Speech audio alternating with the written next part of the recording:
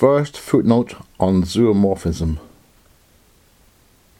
It seems we have said too little about the heart per se, how it sits in its chambered nub of grease and echo, listening for movement in the farthest reed beds. Any feathered thing will do, love being interspecific here more often than we imagine. If anything, I'd liken us to certain warblers, less appealing in the wild than how we look in coloured lithographs.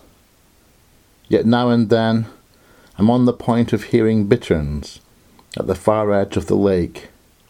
That cry across the marsh is like the doom you only get in books, where people die so readily for love each heart becomes a species in itself, the sound it makes distinctive, one more descant in the dark, before it disappears into the marshes.